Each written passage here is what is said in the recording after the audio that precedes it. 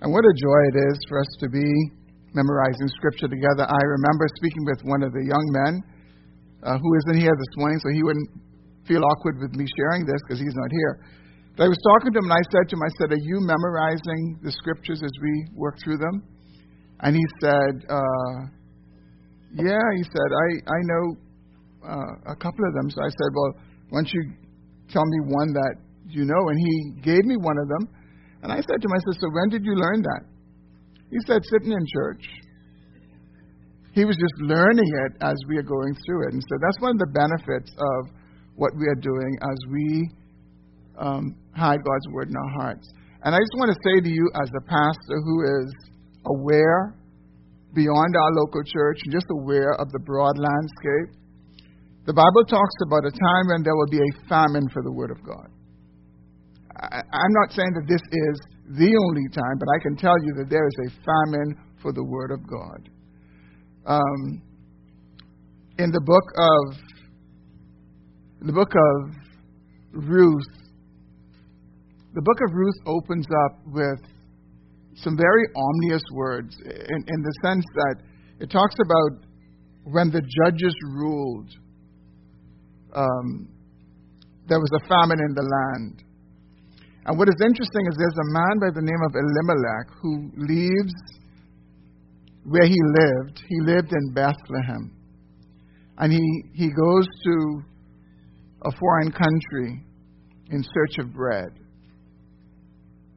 You know, the irony of that is that Bethlehem means house of bread. And here is a man, supposedly one of God's people, who's in the place where there's supposed to be bread and there's no bread. And so he leaves and he goes to the land of Moab in search of bread. I want to tell you that that's happening even today. And so there are people who are going into spiritual Moab today because there is no bread in many places that are called houses of God. And so I want to remind us of the blessing that we have to be storing up God's Word in our hearts. I'm not exactly sure where I'm going in this direction, but I just have another thought. And I remember when I was in college, one of the things that we used to do in InterVarsity Christian Fellowship that I was a part of, every year, once per year, they would have what is called Persecution Week. And the whole design of it was to help us to get a sense of what it is like to live in a country where we didn't own a Bible. So they would take our Bibles from us. And the only Bible, the idea was the only Bible you had was the Scripture that you memorized. And I tell you, it was a very, very different feeling. Things you take for granted. Sometimes in the week you'll kind of forget and you go to get your Bible and you forgot it was taken from you. And so, brothers and sisters, let us hide God's Word in our hearts because we really don't know when, in fact, our Bibles could be taken from us. Well, please turn in your Bible to the Gospel of Mark, chapter 7. The Gospel of Mark, chapter 7. And I'm going to read verses 1 through 13. Please follow along as I read. If you have another translation, I'm reading from the English Standard Version, so if your translation is not that, it'll read a little differently. The Gospel of Mark, chapter 7, we begin in verse 1. Now when the Pharisees gathered to him with some of the scribes who had come from Jerusalem, they saw that some of his disciples ate with hands that were defiled, that is, unwashed. For the Pharisees and all the Jews do not eat unless they wash their hands properly, holding to the tradition of the elders. And when they come from the marketplace, they do not eat unless they wash. And there are many other traditions that they observe, such as the washing of cups and pots and copper vessels and dining couches. And the Pharisees and the scribes asked him, "Why do your disciples not walk according to the tradition of the elders, but eat with defiled hands. And he said to them, Well did Isaiah prophesy of you hypocrites, as it is written, This people honors me with their lips, but their heart is far from me. In vain do they worship me, teaching as doctrines the commandments of men. You leave the commandment of God and hold to the tradition of men. And he said to them, You have a fine way of rejecting the commandment of God in order to establish your tradition. For Moses said, Honor your father and your mother, and whoever reviles father or mother must surely die. But you say, If a man tells his father or mother, Whatever you would have gained from me is Corban, that is, given to God, then you no longer permit him to do anything for his father or mother, thus making void the word of God by your tradition that you have handed down. And many such things you do. Please join me in prayer. Well, Father, we thank you this morning for the privilege of being able to gather in this place. We thank you for the privilege of lifting our voices in worship to you in song. And Lord, now for this privilege of worshiping you through the preaching of your word and sitting under its authority. Would you speak through me and to us from your word? And we pray, O Lord, that you would watch over your word and cause it to accomplish whatever you design it to this morning. We trust you to do this. In Jesus' name, amen. With those of you who are joining us for the first time this morning, we are in a series in the Gospel of Mark. We've been in this series since February, and over the last few weeks, we have been in this particular section of Mark, chapter 7, verses 1 through 13. The first sermon was on the entirety of the text, the first 13 verses. That's on our website if you want to listen to that. And then what we've done is we've taken two other sermons to look specifically at three verses in this passage that Jesus addresses concerning worship. And what we see in this passage is that it really is about two views of worship. One view is worship is from the lips, based on the commandment of men. That's what the Pharisees were doing. And the other view is that worship is from the heart and based on God's word. And that's what Jesus was challenging his hearers to move towards. So here's the point of this passage, and we've looked at this over the last three sermons. The point of the passage is this: worship that truly honors God is from our heart and based on his word. That's the worship that truly honors God. Jesus said to the Pharisees, your worship is in vain. They were worshiping him, but he said it's vain worship because it was from their lips and it was based on tradition. It was not based on what God himself had ordained, what God himself had called for. That's the point of Mark 7, 1 through 13, that the worship that truly honors God is from our heart and is based on his word. Now, at the end, I'm going to allow some time for questions and answers. So if you have a question as we move through this text this morning, please make a note of it, and hopefully we'll get a chance to have you to ask it and answer it at the end. I want to finish now. Last week we looked at the first part of what it means to offer worship that honors God, that is from the heart. The second part is it is based on God's word, and I want to consider that this morning. So what we're looking at specifically is these three verses. Mark 7, 6 through 8. This people honors me with their lips, but their heart is far from me. In vain do they worship me, teaching as doctrines the commandments of men. You leave the commandment of God and hold to the traditions of men. So we're going to cover this morning worship based on God's Word. Now, in one sense, all of God's Word is a book on worship. All of this is a book on worship.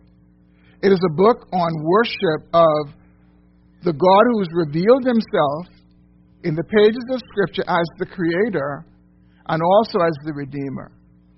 So it's a book that is designed to worship God based on the fact that He is Creator and based on the fact that He is Redeemer. So in a sense, the whole book is about worship. The whole book is telling us and teaching us how we are to worship God.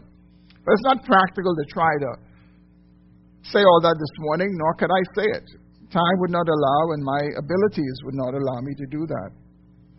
So rather than trying to do that, what I want to do this morning is I'm relying on Harold Best. I've been looking at his book,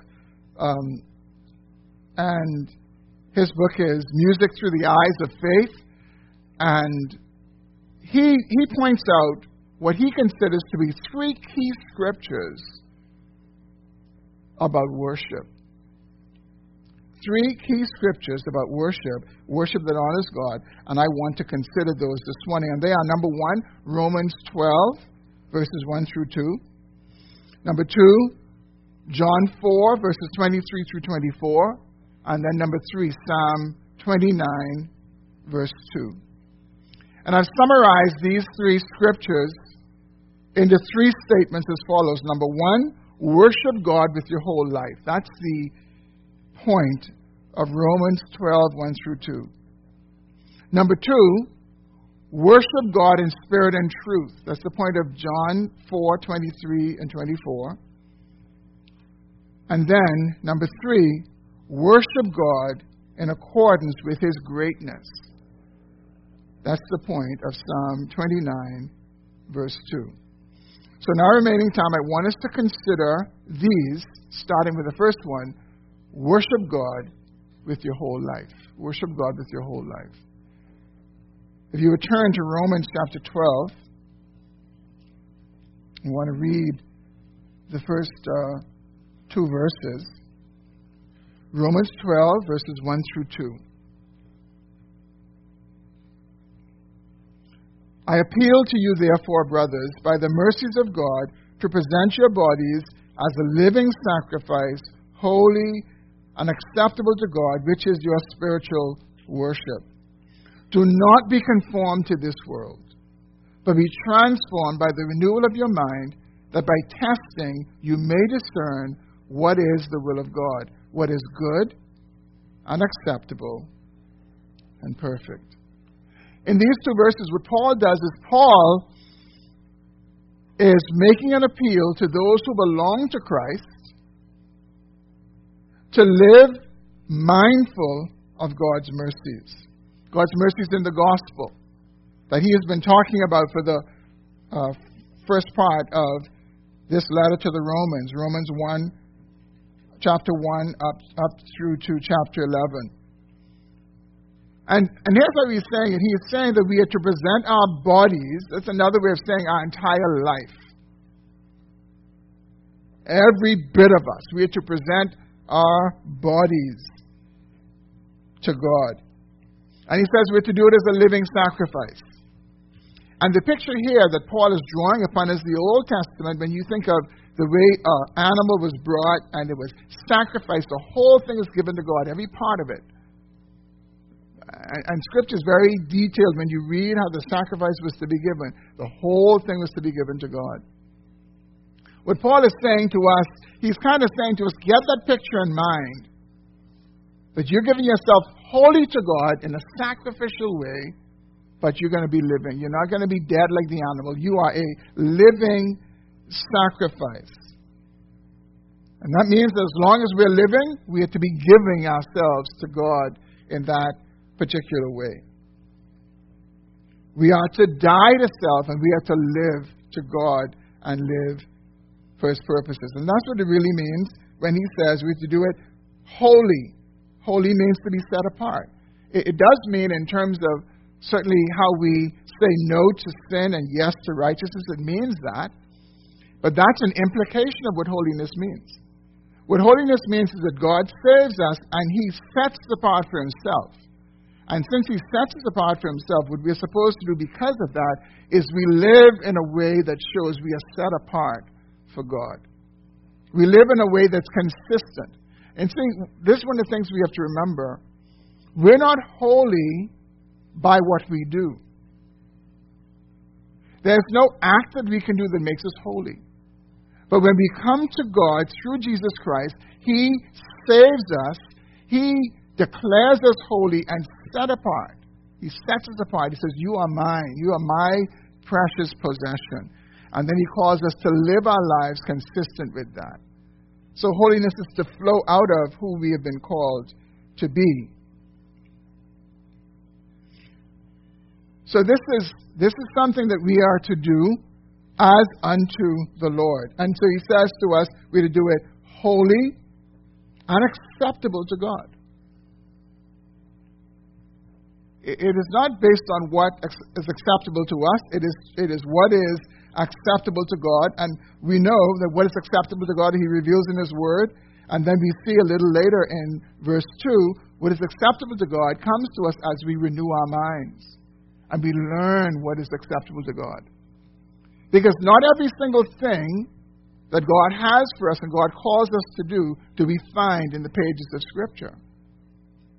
Yes, certainly the main things are there, but sometimes there are decisions that we need to make. There are issues in front of us that we need to consider, and we can't go to a particular book of the Bible and chapter and verse, but we need to be able to discern, God, what is your will in this for me?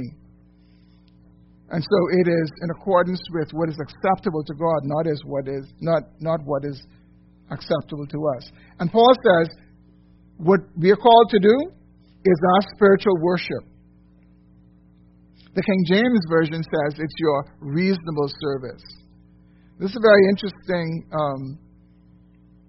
word that Paul uses for spiritual, or what the King James uses for reasonable. It comes from in the original language, in the Greek, it is the word where we get our word logical from.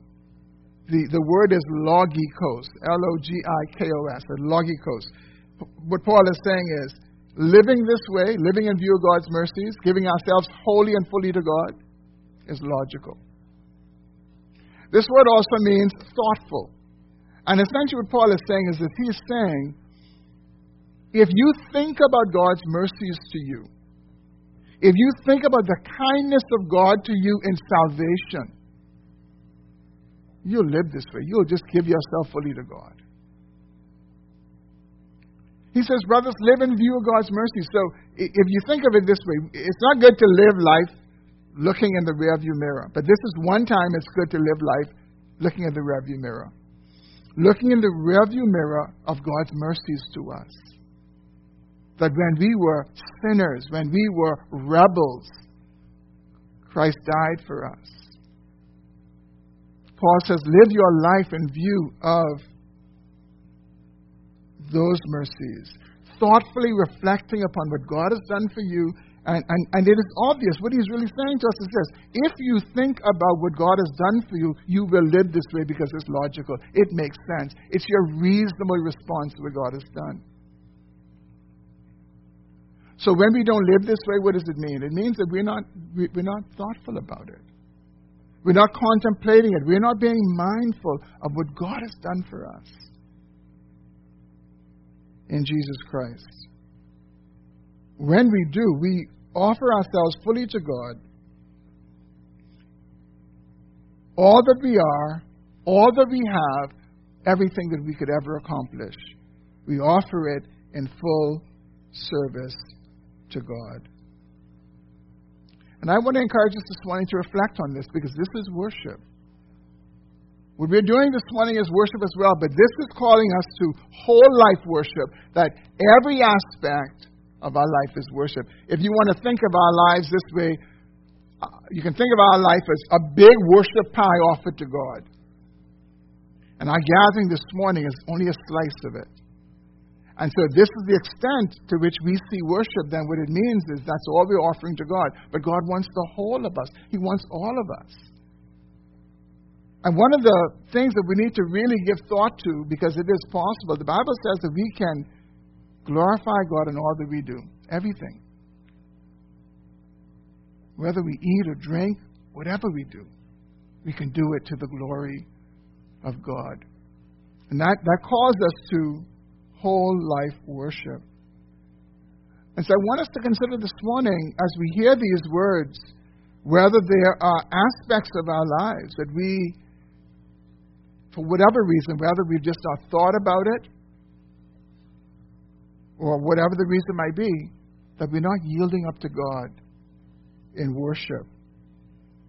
We're not taken to Him as a living sacrifice, some aspect of our lives. We've compartmentalized it, and oftentimes it's so easy for us to only take to God what we think we can't handle, like our problems, like our needs. But other parts, we tend to handle ourselves. You know, I remember a time in my own life when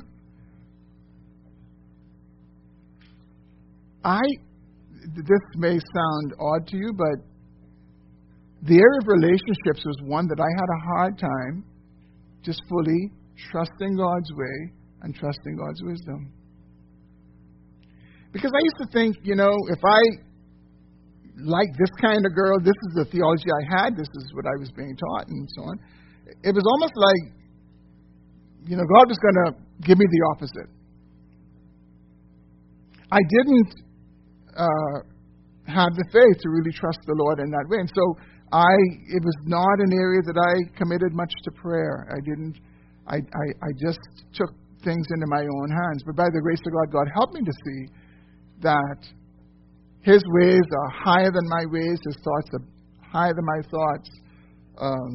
And so I needed to trust Him in that area. And you can see that I obviously trusted the Lord because I got a wonderful wife. He gave me a wife I could never choose. I was saying to someone the other day, talking about relationships, and I said, when I met Alexine, I was actually seeing another lady. My mother knows the story because she would credit the relationship between me and Alexine to herself. And I said to the person,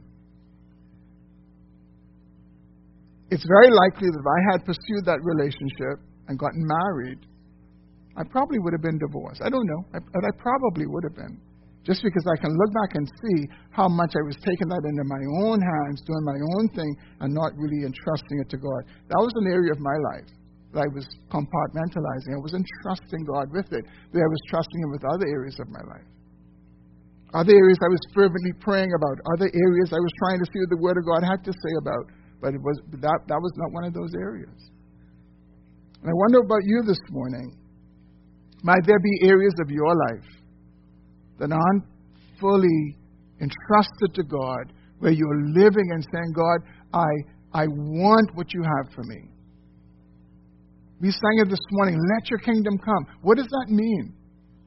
What does it mean to let God's kingdom come in our lives? It means to live for Him fully and wholly, even though we don't know necessarily what that looks like. But here's what we do know. We know that it comes from the hands of a sovereign and a wise God, and whatever He does for us is good. And I want to say this to us this morning, that we will never do this with perfection. We won't do it perfectly, but I believe that we can do it sincerely, where we are seeking to live our lives day by day, fully for God, as much as we know. And any degree to which we fall short is not because of active disobedience, where we're trying to hold this back from God. It is just because we're sinners, and we don't see as clearly as we ought to see. But brothers and sisters, let us be making that effort to give ourselves wholly to God, because Paul says it's logical to do that.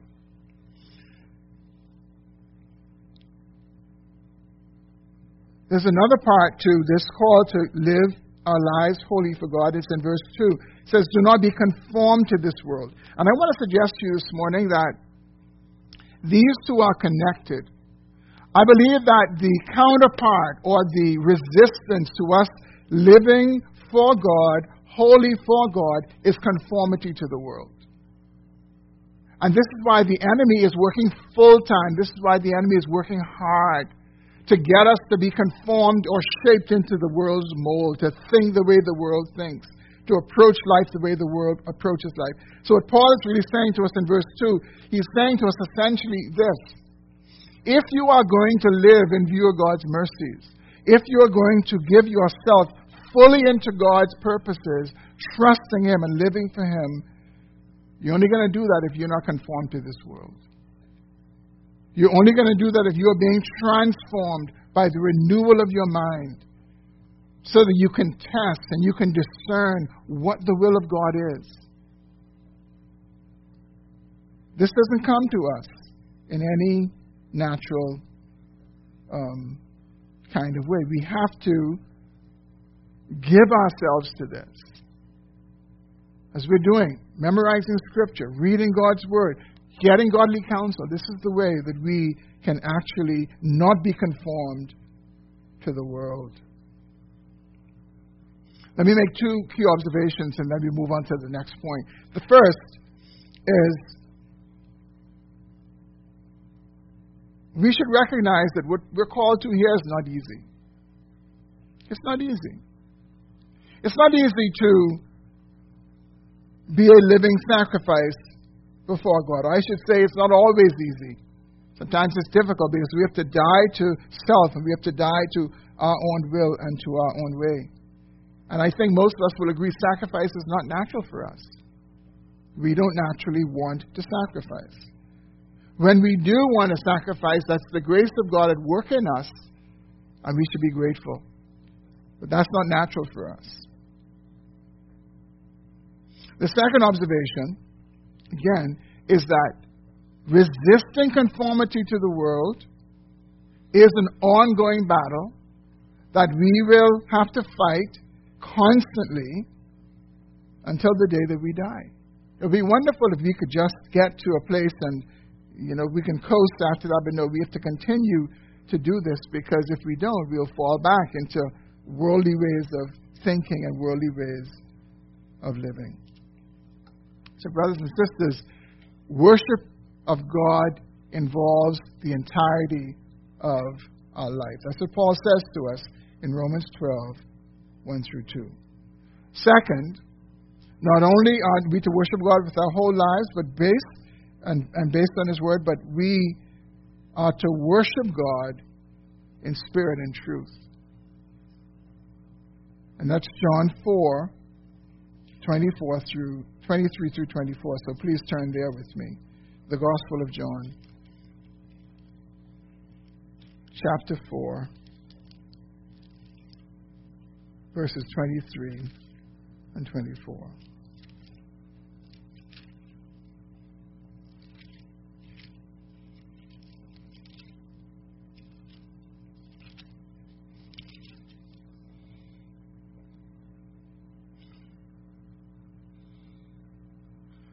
This is Jesus having a conversation with a Samaritan woman who entered into a debate with him about the right place to worship. And Jesus says this to her: "But the hour is coming and is now here when the true worshipers will worship the Father in spirit and truth. For the Father is seeking such people to worship Him. God is a spirit, and those who worship Him must worship in spirit and truth." This woman was arguing about whether you should worship on Mount Gerizim or you should worship in Jerusalem. The Samaritans say it's Mount Gerizim where you worship. The Jews say no, it's Jerusalem. And Jesus says to her, listen, it's not about the right place. It's not about a location. True worship, Jesus says to her, is about spirit and truth. It is to be in spirit and truth. Now, what did Jesus mean by what he said to her, that worship is to be in spirit and truth? If you think about those words, essentially it's the same thing he says to the Pharisees and the scribes back in Mark chapter 7. He said to them, you're worshiping from your lips, but your heart is far from me, and you are following the commandments of God, and you've abandoned the commandments of men, you've abandoned the commandments of God. So, what Jesus is saying when he says we have to worship in spirit and in truth, he is essentially saying we have to worship from within us.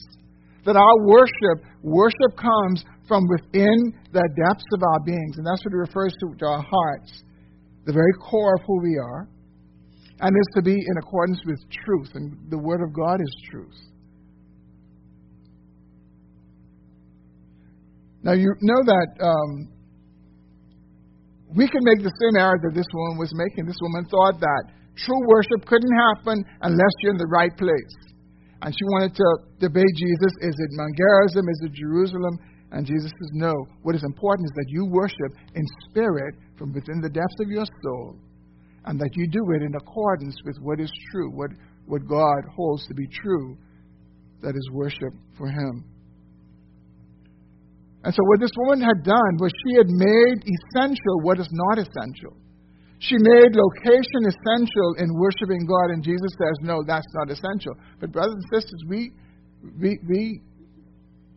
do the same thing, or we're liable to do the same thing. For example, we can reduce worship, again, just to what we're doing here this morning. And even further, some people would reduce that just to one aspect, which is the songs we sing. And there would be people who would choose a church or leave a church over music, the style of music, the type of music. And essentially, they're no different from this woman who was so focused on, is this the right place or that the right place? Where we think, is this the right style, or is this the right type, or this is the kind I like, this is the kind I don't like. And Jesus says, you've missed it altogether. Worship is to be in spirit and in truth.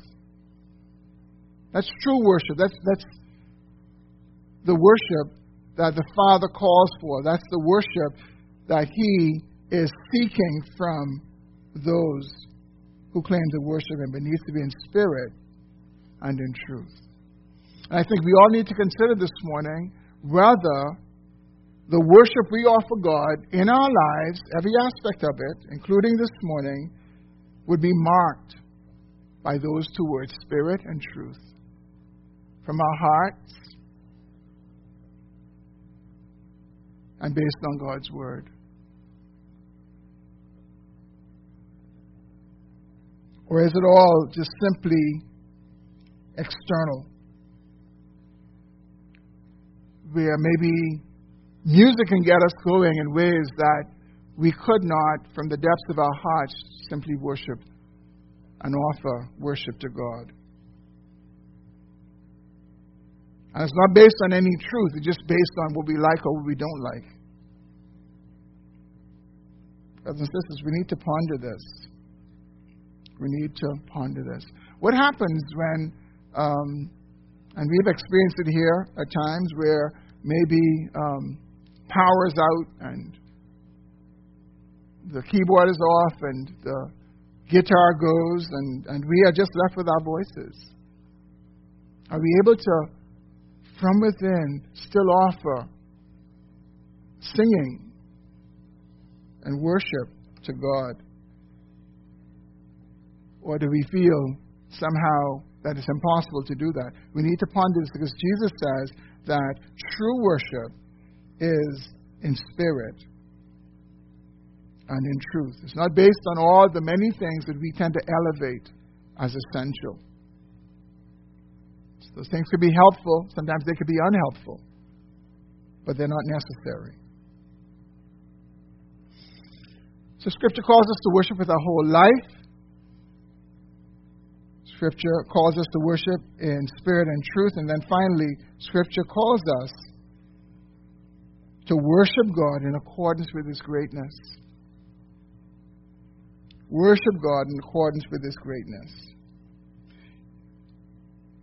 You know, if I had to choose one of these three to say, that's the one I'm going to hold on because I think it would help me to worship God most faithfully, it would be this one. It would be worship God in accordance with His greatness. Let's turn to Psalm 29. And I want to look at verse 2. Psalm 29 and verse 2.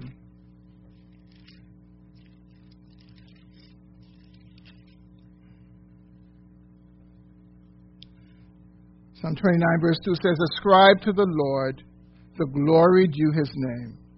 Worship the Lord in the splendor of holiness.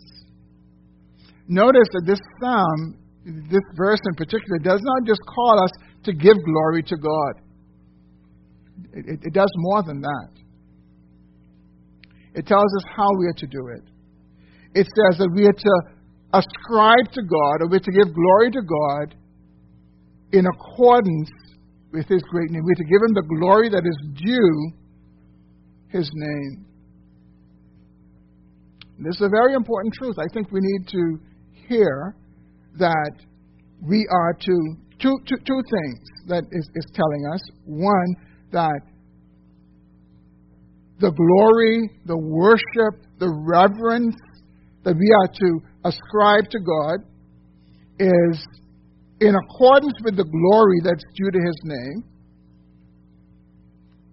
And what this does is it really turns the table for a lot of us, because as much as worshiping God may bring joy to our souls and we may like it, it really isn't for us. It is the glory that is due to His name. It is worship that is intended to God. And so we are called to give Him the glory that's due to His name. That needs to be our attitude. And we need to be asking ourselves, what glory is due to His name? I believe all of us are familiar with giving and receiving gifts. I think every single person in this room has at one point either given a gift or received a gift, and probably have been on both ends of it. And when we give gifts, I think one of the things we do is we do our best to give a gift that we think is appropriate for the person to whom we are giving it. So imagine, for example, if I were buying you a gift and I brought you a little toy plastic truck. I bring it to you, wrap it, big bow, and I say, happy birthday. I think you'd be excited that I thought about you to give you a gift. When you opened it, you were like, what kind of joke is this? You gave me a plastic truck, especially if you're a woman. I don't think you'd want a plastic truck even when you were a child. Or suppose I gave you a Barbie doll and you happen to be a male. Or suppose I went and I bought you the newest Pierre Cardin fragrance for men. I just give it to you, and you're a woman. You think, that's thoughtless. Why did you even give me a gift? Because it is of no benefit at all to me. Well, even worse, I buy you makeup, and you're a man, and I gift wrap and give it to you. I mean, you think that's really thoughtless? It doesn't fit me. It shows you just give me something, but you're not giving me what is due to me, what is appropriate for me.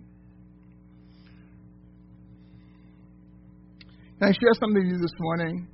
Here's a conviction in my heart. We will grow in our worship of God when we grow in our view of God. When God begins to be in our eyes who He is and what He is as revealed in Scripture, we'll never see Him in all of His fullness. We cannot fathom God. And you know what? Eternity doesn't even promise us that we will. There's nothing in the Bible that promises us that when we get to heaven, when we are with God forever, that we will fully comprehend God. Nothing in the Bible that tells us that. And so what that does for us is it allows us to continue to grow as we read God's Word, as we understand that God is a great God. And we are called to ascribe to Him the glory that is due to His name. Not a gift, not something that's nice. We're to give Him the glory that is due to His name. Because God is a great God. And brothers and sisters, I wonder how, when we offer our worship to God, whole life worship, including our time this morning, whether it could look as weird as sometimes giving an adult a toy truck or giving a man makeup, giving a woman a man's fragrance. Because we've not thought long and hard enough about the one whom we worship. God is great. And Scripture says we are to ascribe to Him the glory that is due to His name. I want you to turn with me for a moment to a very gripping passage of Scripture in the book of Malachi. Malachi chapter 1. Just go right to the end of the Old Testament. It's the last book in the Old Testament. Malachi is the last prophet who spoke to the nation of Israel. Malachi is God's last prosecuting attorney. The nation had backslidden. They were not honoring the Lord as they should. And one of the ways that God had called them to honor Him was in the offerings that they would bring Him. And the irony about it is that the offerings they were bringing Him, He gave it to them because He owns everything. I want to pick up in verse 6. I want to read verse 6 to the end of chapter 1. Chapter 1, verse 6. And brothers and sisters, let us hear this, and may it both inform and grip our own hearts about our worship to God. He writes, "A son honors his father." This is Malachi speaking to the nation of Israel. "A son honors his father, and a servant his master. If then I am a father, where's my honor? And if I am a master, where's my fear? Says the Lord of hosts to you, O priests, who despise my name." And here he is issuing an indictment against the priests because the priests were leading the people astray. The priests were not saying God is great, and therefore the people were not saying God is great.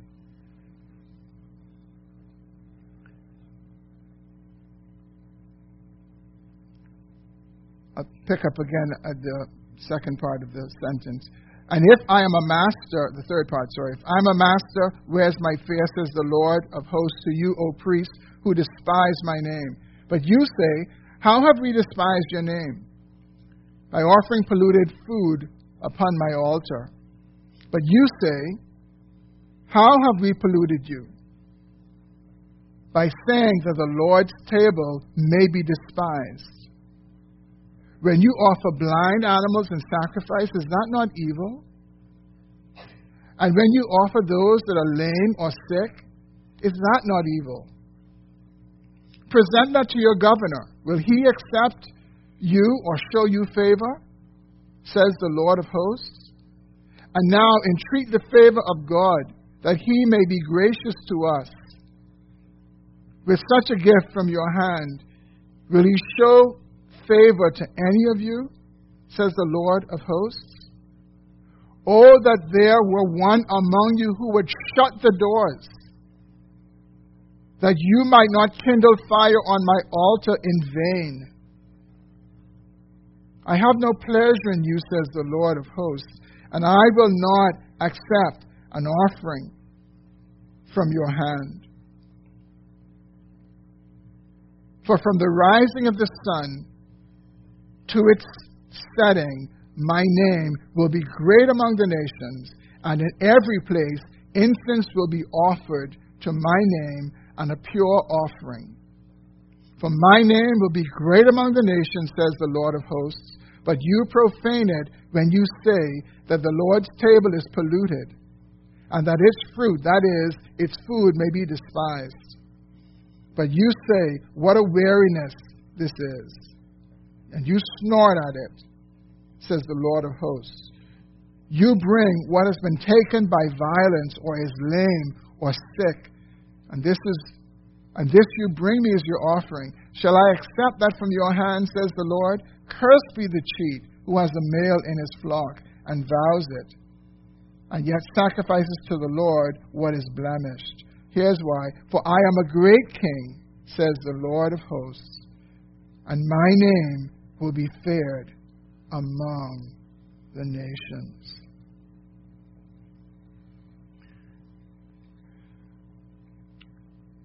This is a weighty indictment against the nation of Israel,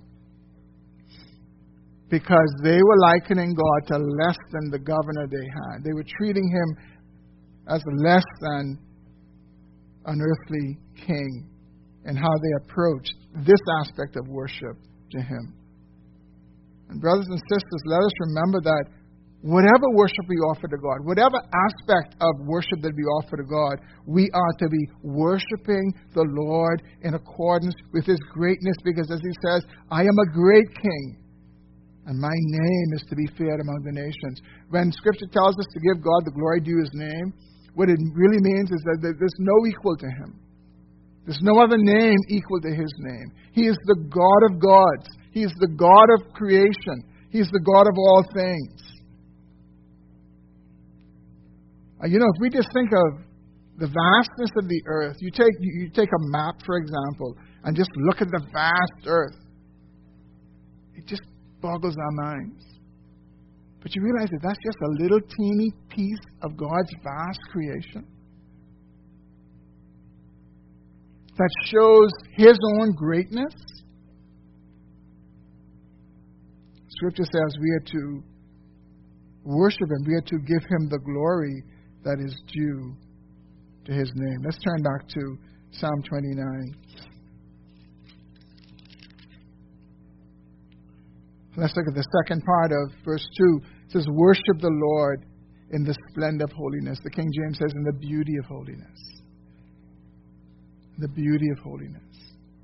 And the point is that those who are set aside to God and worship him consistent with that being set apart as holy unto the Lord is a beautiful thing. It's a beautiful thing when we offer that holiness to God.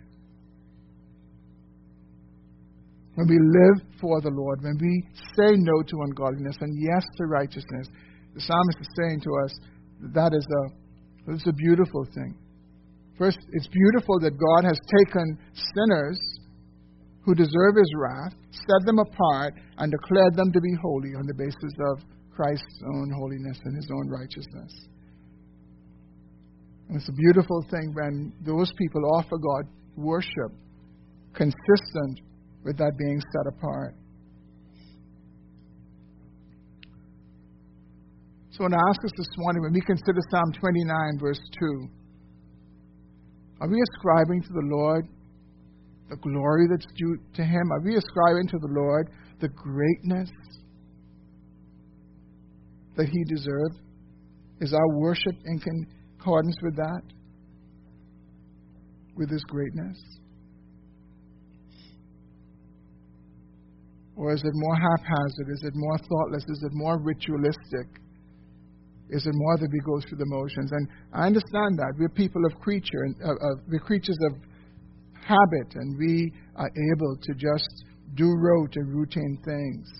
But may God help us to be thoughtful and mindful of what God has done for us and who God is, and where we worship him in accordance with his greatness. None of us, although we're called to this,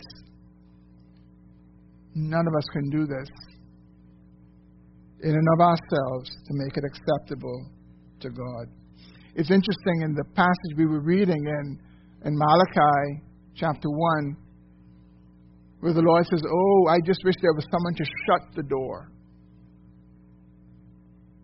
so I don't have to put up with your less than appropriate offerings. I wish someone would shut the door." The good news is someone did shut the door. Someone shut the door to all of that. Because we could never offer to God that which would perfectly please Him. And so Jesus shut the door by offering Himself. By offering Himself as the perfect sacrifice, as the perfect act of worship unto God, atoning for the sins of sinners and appeasing the wrath of God that would be poured out on all the ungodly. And it is only through Jesus Christ now that we are able to offer this living sacrifice that we are called to in Romans 12, verses 1 through 2. It is only through Jesus Christ that we are able to offer this living sacrifice to God that is acceptable. Only through Jesus Christ. Under the old covenant, Israel failed, and the sacrifices God called them to bring, they could not bring. They fell short every single time. And I think we would acknowledge that even our best efforts, when we try to obey Romans 12, 1 through 2, and present our bodies as living sacrifices unto God, we are aware of our blemishes. We are aware of our shortcomings. We are aware that it isn't fitting for the great God of the universe who has been so merciful to us. And our only hope is to have that mediated through Jesus Christ to God. Brothers and sisters, the only way that we become confident and satisfied and happy in anything we offer to God in and of ourselves is when we don't understand who God is, His holiness, His righteousness, His perfect standard. When we do, we rest in Christ, we trust in Christ. It doesn't mean we don't make the effort. It doesn't mean that we don't seek to obey these commands. We do. But we don't rest on it. We don't trust in our efforts to worship God in this way that He has called us to. You may remember when Jesus was in the wilderness, Satan tempted Him 3 different times. The final temptation that Satan gave to Jesus was, if you bow down and worship me, I'll give you all the kingdoms of this world.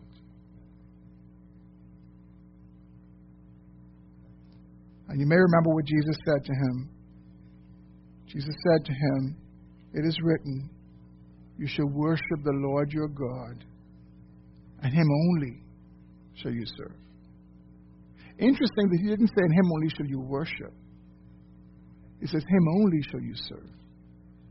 And see, our living for God, our serving of God is worship. It is this whole life worship that we are called to do.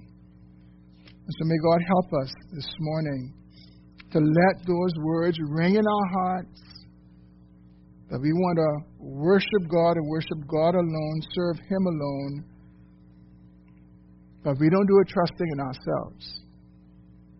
We do it trusting in the one with whom God is pleased.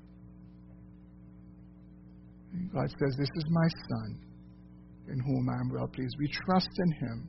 We hold close to Him. We hide behind Him, because that's our only way that God will accept us. And so may God help us to do this. And again, brothers and sisters, we need both. We need our own sincere, earnest efforts to worship the Lord with our whole life, every part of us. I think of students this morning. I looked at Joshua and I remembered, students this morning. What does it look like for you to worship God with your whole life? What it means, for one thing, it means taking your academics and approaching them as an offering of worship to God. Not detached, but recognizing that He is the one who gives you ability, He is the one who gives you the opportunity, and that you can apply yourself for His honor and for His glory. But at the same time, it also means being wise enough to recognize that that in and of itself is not sufficient to please the Lord. We must rely on Christ. We must look to Christ, because He's the only one who has ever worshipped God, the Father, the way He is to be worshipped. Let's pray. Well, Father, we are so limited in our understanding of how great You are.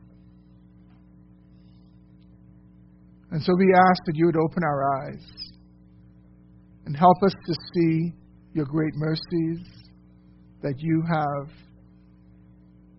extended to us, and that we live in view of those mercies. Help us, Lord, to remember that You are a spirit, and those who worship You are to do it in spirit and truth. And then, Lord, most of all, to remember that You are a great King. Your name is great and will be great in all the nations. And so You've called us to worship You and ascribe to You the glory that is due to Your name. And we are to worship You in the splendor of holiness. Lord, would You help us to do this? Help us to grow in doing this. And at the same time, help us to fully rest in and trust in Christ, who alone is able to please You in this way, who alone has pleased You in this way. Would You help us as we seek to worship You in Jesus' name? Amen. Are there any questions from the sermon?